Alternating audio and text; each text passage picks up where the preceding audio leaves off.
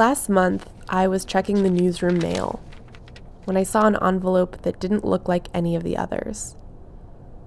At the top left-hand corner, it read Colorado Department of Corrections, followed by a name, an inmate number, and an address for a prison in tiny Ordway, Colorado. And it was addressed to me. Dear Aaron Udell, this is from him. I am in receipt of your letter and your interest in speaking with me in regards to my dear friends Julie and Rosemary Mata. Due to the number of It's from the man who is currently serving 2 life sentences for the murders of Rosemary Mata and Julia Mata de los Santos, and he was agreeing to answer my questions. If you remember from the last episode, I left off with an arrest. The arrest of a man on January 5th, 1979 in connection with the Mata murders. But that didn't end up being the man who was convicted of the crimes. That isn't the man whose letter I was just reading from. The man who was ultimately convicted of the murders is named Santos Romero Jr., and in 1979, he was a key witness in the case. So, how exactly do you go from being a key witness to a key suspect and ultimately convicted? It's a long story, and I'll be telling it here in this episode of The Way It Was, Inside the Mata Murders, Part 2.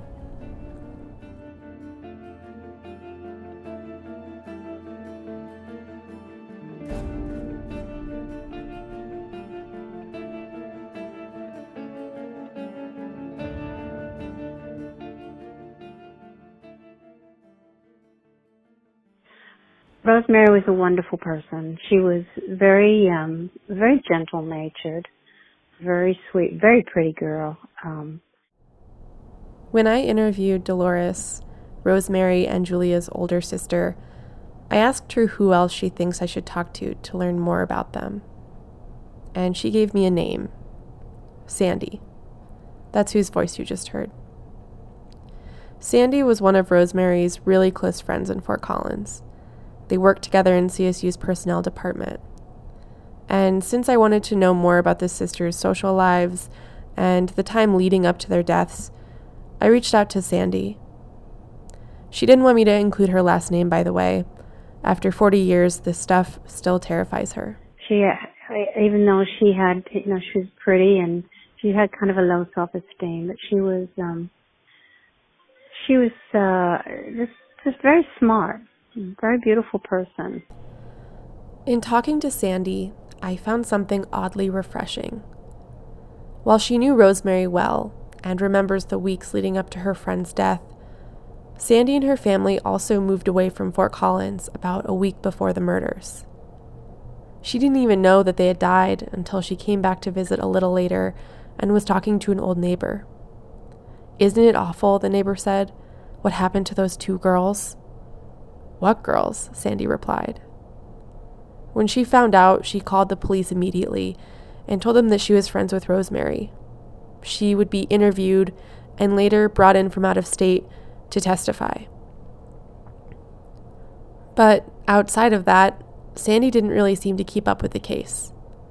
While it unfolded in local news, Sandy was living several states away. Her memories didn't seem to be shaped around the ensuing drama of it all. They were instead kind of frozen in time, back to the spring of 1978, when she was hanging out with Rosemary and Julia. Yeah, they did a lot together, and this is when I think they met some guy that they had told me about, and apparently he really liked Rosemary, but Julie really liked him, and Rosemary wasn't sure how to handle it because she didn't want to hurt her sister's feelings. Sandy said she was supposed to meet this guy. Rosemary and Julia were going to bring him over to her house for dinner one night. But nearing their move out of state, Sandy said she had to cancel the plans at the last minute. This is the strange part about it, is they had come over one night, and I had asked them how things went. They said that they were both going to meet him on Friday, and they were going to go out together. And I guess it was either Julia's or Rosemary's birthday. I think it was Rosemary's birthday. And they were going to go out and celebrate. And that was the night they were murdered. That was the night that they were supposed to meet him. And I'm sure you've racked your brain over and over again about details about who he could have been. You would not remember anything? Yeah.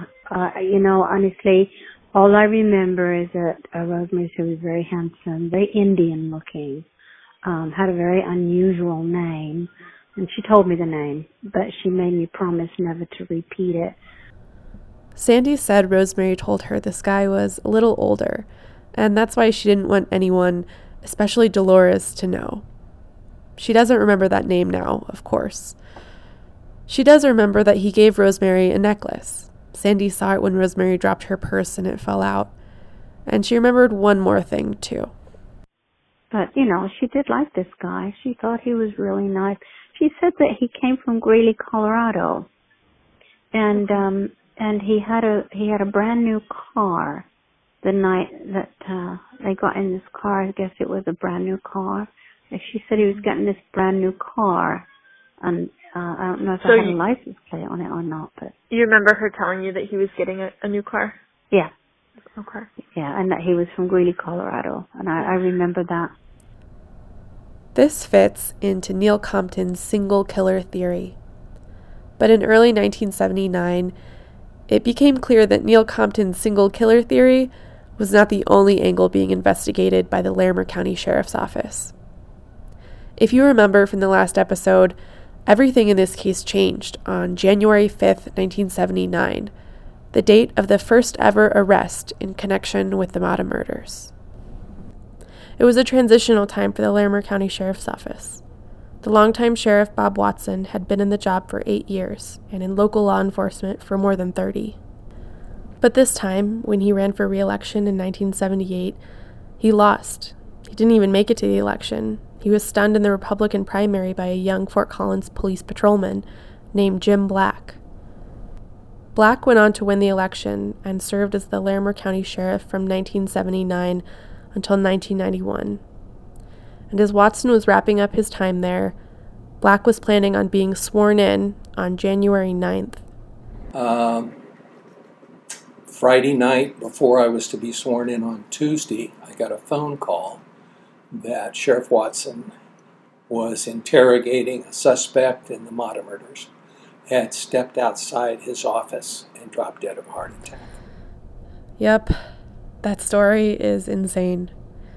Watson, according to reports in the Coloradoan, had been suffering from heart problems and poor health toward the end of his final term. But with the Mata murders unsolved on his watch, he hit the investigation extra hard in his final weeks. Watson's son, Lieutenant Rick Watson, had started an investigation into the case separate from the Chief of Investigations, Neil Compton. Compton, if you remember, had been investigating the crime under a single killer theory. But Rick Watson, at some point, had been led to a man in the Mata's neighborhood, a house painter in his early 20s named Santos Romero Jr., and Santos just couldn't stop talking about the case. So after interviewing Santos, including twice under hypnosis, the young lieutenant used the man's statements and arrested Santos's brother, 23-year-old Porfirio Romero.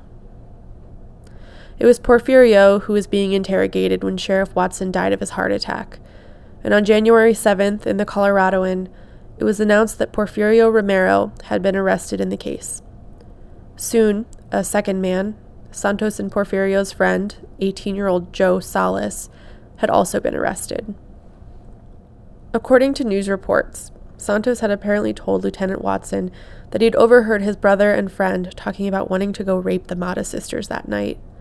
He told him that Porfirio and Joe had followed the women to the Northern Hotel and left with them that night, leaving Santos behind. Over the years, that story would change, and the image of Santos would as well. Depending on who you ask, he's either known as an innocent, if not troubled man, whose obsession with solving the Mata murders garnered him all the wrong attention. Or He's thought of as a willing participant in the murders of Julie and Rosemary. Some even think it's possible that he's covering up for more people who were involved. Anyway, do you guys remember Liam Rooney? He's that reporter I mentioned in the first episode, the one who gave me his taped interview with Neil Compton. He remembers the arrests of Porfy and Joe really well. And when I heard about the arrests of Porfirio Romero and Joe Salas, like everybody else, I read about that in the paper. And I just thought we should just string those guys up to a light post. I was just really all for capital punishment, all for punishing these people very severely, and I hated to even see us get into like a big long legal mumbo jumbo. Just frontier justice. Just go ahead. You wanted to see someone pay. Yeah. Especially those guys, and then the attitudes, the things that were being attributed to the scene.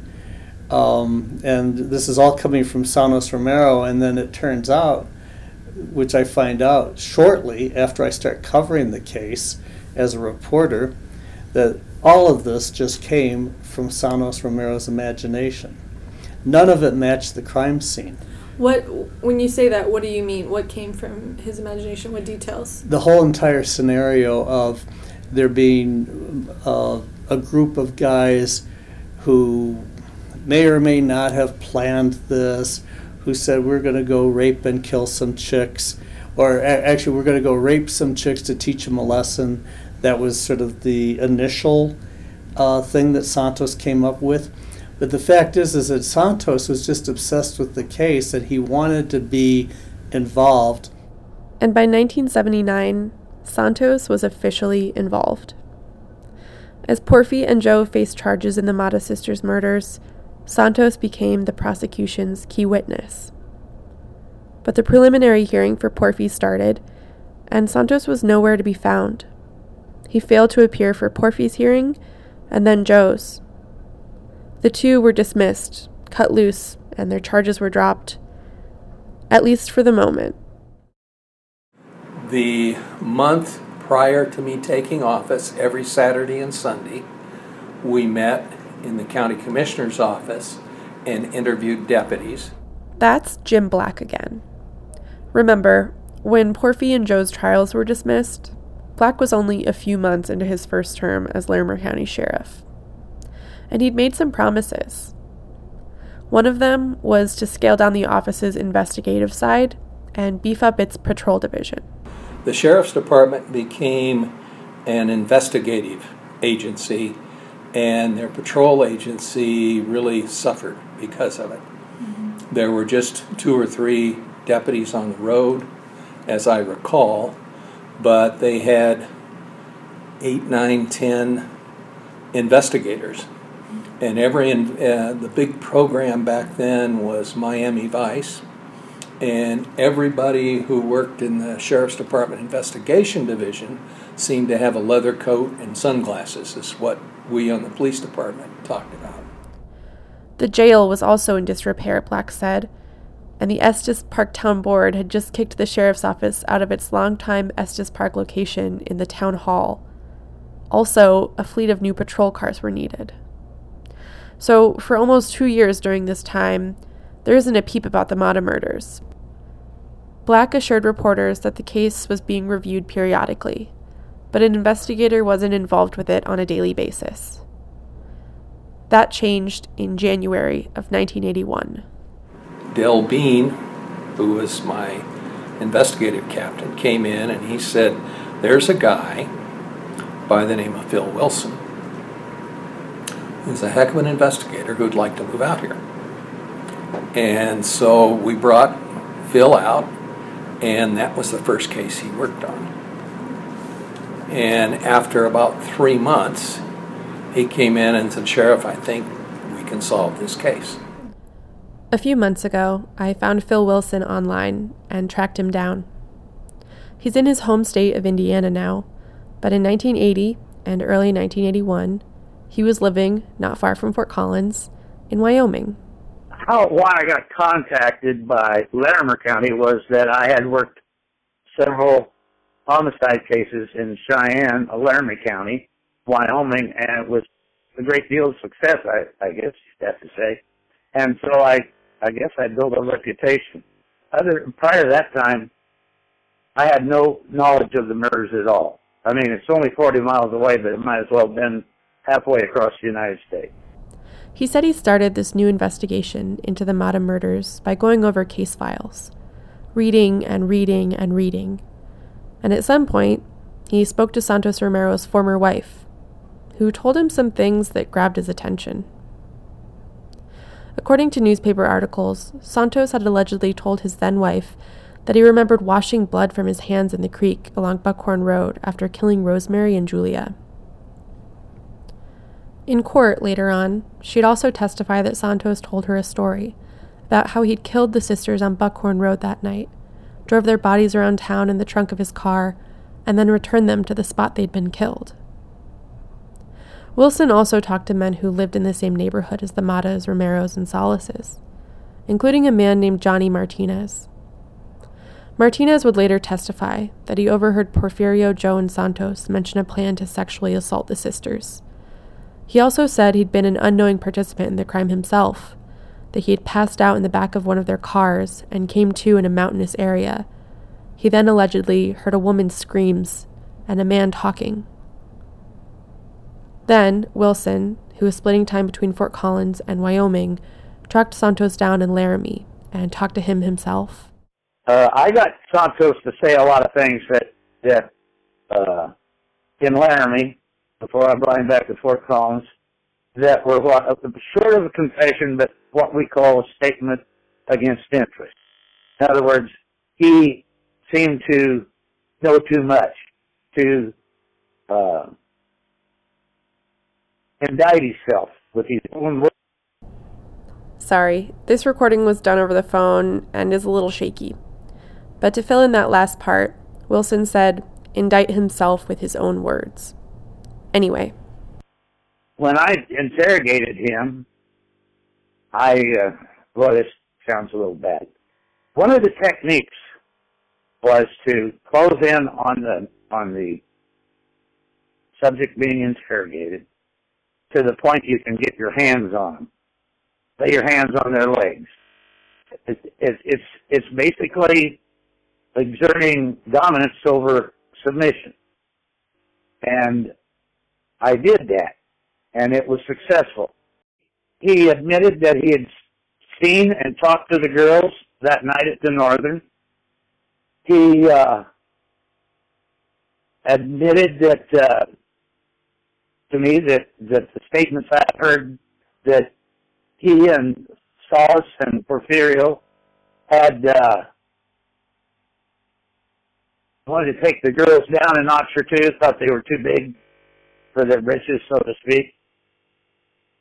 He admitted that he told, this is the part I'm just now coming back to my mind, he came to see John Martinez one night, and he wanted some garbage bags, and John Martinez testified to this. He wanted some garbage bags to cut up some bodies, quote unquote. I hit him with that and accused him of that, and he denied it. He didn't confirm it, but he didn't deny it either. That's pretty incriminating evidence. So, with these statements against interest, Wilson was able to secure Santos Romero's arrest in mid-March 1981. Soon, Porfirio and Joe Salas were also arrested. Santos would be tried first, and separately from Porfi and Joe, in early 1982. Porfirio's attorney this time around was a man named David Wymore, then head of the Larimer County Public Defender's Office.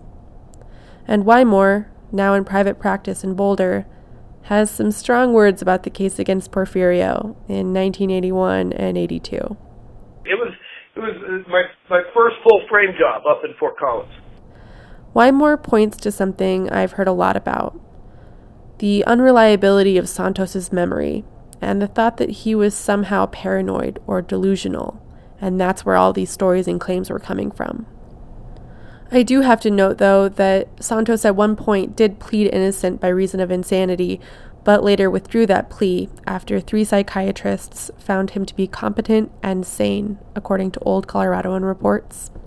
Well, you got Santos down there saying my brother was involved and I've had this dream and blah, blah, blah. I have this memory, but it's so chunky, it's so disconnected, it's so, that any real reliable investigator would look and say, this guy's a nut. And so, it was a sensational homicide. These girls were just snapped off and murdered. I think they were killed with rocks. It was horrible. And it was a high-profile homicide, and there was a lot of fear. So, you got a guy coming in and said, my brother did it, off you go. Case done, right? Mm-hmm. All done here. If Santos Romero told me it was sunny at noon on the 4th of July, I'd go out and look. Andy Gavelden, another attorney in the public defender's office who was working with Wymore, took issue with something else. Gavelden, you see, had represented Porfirio when he was first arrested in 1979. When Santos didn't show up to testify and the charges were dropped. Well, Gavelden also grew up in the same neighborhood as Joe and Porfi and Santos. He went to school with some of the Mata sisters' older brothers. One advantage that I had versus the sheriff's department is that I had access to the community. They did not. Their rapport with the community was absolute zero. So any information they got, it was very limited. And the only information they could get is by pressure. Because what happened during that case is anybody who was alleged to be involved or was peripherally involved, they were brought in and interrogated. And we're told that either you tell us what we want to know or we're going to charge you. And they did. If there was a witness there was a number of witnesses in our cases that were charged, even though they were witnesses in the case, but they were charged. And but they testified anyway on behalf of the defense. And there's one more thing, one big thing I have to mention. During Porfirio and Joe's trial in early March 1982, it was discovered that volumes of documents were missing from the case file. Rick Watson estimated that 200 pages of his reports were gone, and Neil Compton testified that 90% of his were missing. They were missing, along with 4 other investigators' reports, a clay bust of Neil Compton's suspect from 1978, and a cast of a rock impression from the crime scene, from both the Larimer County Sheriff's Office and the Colorado Bureau of Investigation in Denver. At the time, Sheriff Black questioned publicly in the paper whether the files ever even existed, since they were missing from multiple agencies. But, and I don't mean to jump around here, one day after the trials, he got a phone call. Well, one of the other things that we found out was I got a call from a person west of Loveland out on West 1st Street who said, Sheriff, there's a bunch of documents in this shed of mine. And a couple of guys from the sheriff's department, I won't mention their names, had asked if they could put some stuff there. And we went out and found some records. This would have been in the early 80s, Black estimated. And while the documents were for several different cases, they did include files from the Mata murders, he said. And so there were several boxes of documents. And it was my thought, and it's just conjecture on my part, that some people wanted to try and solve it themselves. And so they took some of those cases. And of course, when we came in, we didn't know what we had, what we were supposed to have, and what we didn't. Now, with everything being electronic, that wouldn't happen. But back then, everything was pencil and paper and that kind of thing. When we found it, Phil and I went down there, and a couple other guys. And as we looked at it, we went, oh my gosh, and realized stuff that we were looking for. Because of the time and the fact that it had not been kept under lock and key, most of it was not any good. By the time this discovery was made, the trials of Santos, Porfi, and Joe had already happened. But, Wymore said, even with those files missing during Porfy and Joe's trial, he had a secret weapon in Andy Gabaldon. Since Gabaldon represented Porfirio in that first trial in 1979, he'd also hung on to some of the files from it, including a page of Porfirio's original statement to police. My defense strategy was to, I'll tell you, it was pretty good strategy. I'd use the original investigation and cross-examine these guys, the cops, and the DAs would act like they didn't never heard of it before and complain that they were surprised by me having the original reports. And it just became a parade of unreliable liars and manipulators. On January 27, 1982, Santos Romero was found guilty of 2 counts of first-degree murder and 1 count of conspiracy to commit sexual assault. On March 3rd, Porfirio Romero and Joe Salas were acquitted of all charges. Less than a week later, Santos was sentenced to 2 life terms in prison. It wasn't quite over for Santos yet. In 1985, he successfully appealed the decision. The argument was that Santos had been subjected to hypnotic interviews in December 1978 and January 1979, and that he had expressed doubt and confusion over the implication of these interviews.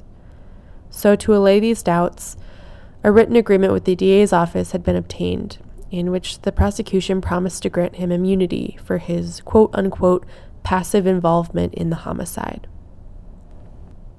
So, in 1985, the Colorado Court of Appeals overturned the conviction, but the state Supreme Court reversed that ruling in 1987, and Romero, as you know, remains in prison. When Santos wrote to me last month, he agreed to answer some of my questions.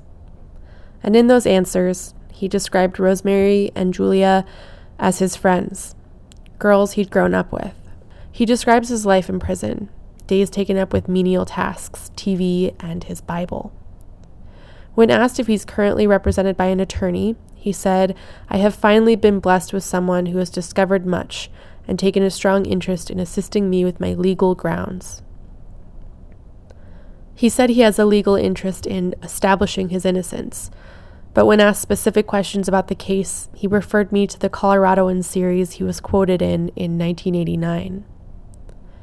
"Julie and Rosemary were my dear friends whom I loved and respected very much," he wrote.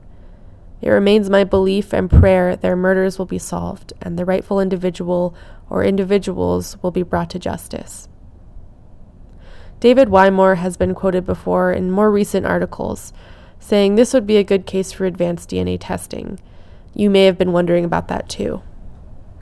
"These women were handled," he said. "Rosemary's clothes were stripped off of her. She had been dragged. There would be DNA left behind. Right? I'm not sure." In 2008, after Fort Collins man Tim Masters was exonerated in a murder case through DNA testing, the then Larimer County DA, Larry Abramson, reviewed 36 old convictions to see if new DNA technologies could help those defendants. He found none. He also told the Denver Post at the time that he didn't include Santos Romero's case in the review because he had confessed. I double-checked with the DA's office to see if that was a possibility in the future, and was told that since that article ran in 2008, Santos hadn't filed any motions requesting DNA testing, and that in 2010, the trial exhibits in the case, meaning the evidence presented at trial, was destroyed. So, what does that mean for Santos Romero, or for the future of this case, if there ever was a future? Again, I'm not sure. This case affected so many people. That's probably the only thing I can be absolutely sure of. It fractured a community. It completely halted lives. It changed how Dolores Mata, Rosemary and Julia's sister, did anything.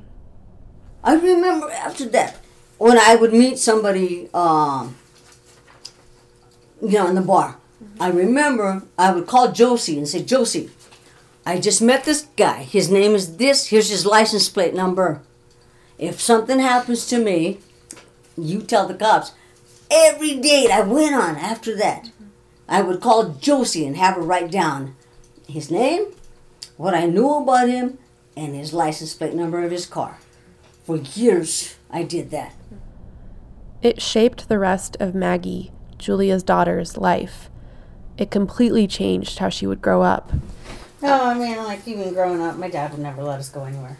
Really? Ever. Never. Yeah. We asked him to go somewhere, he'd be like, nope. If we Everybody went to tried hang by someone out to wear anywhere, it was usually with the family, or it was during the day. I mean, it would even be, can we go to the mall? Well, for how long? With who? And, That's what Stephen and did, to his kids. Every time he was no. And he never, he was always so overprotective. I said in the beginning of the last episode that the reason I was originally drawn to these murders was because people on different sides of it still felt it was unresolved. 40 years later, some people still want answers. They want closure. Closure in what is technically, legally, a closed case. It fascinated me. But as I kept researching, as I kept collecting interviews and information, I realized something. I can't get those answers. I can't get that closure. What I can do is make sure more people know the names Rosemary Mata and Julia Mata de los Santos. I can make sure people knew that, yes, they died up that dark dirt road on that tragic night 40 years ago. But they also lived. If you listen to these episodes, you now know that Rosemary had a John Travolta obsession. Julia had a daughter. And they both had a sister named Dolores, who fiercely loved them, who still talks about them, and even sometimes talks to them. Yes, there are still questions. But in a case like this, there probably always will be.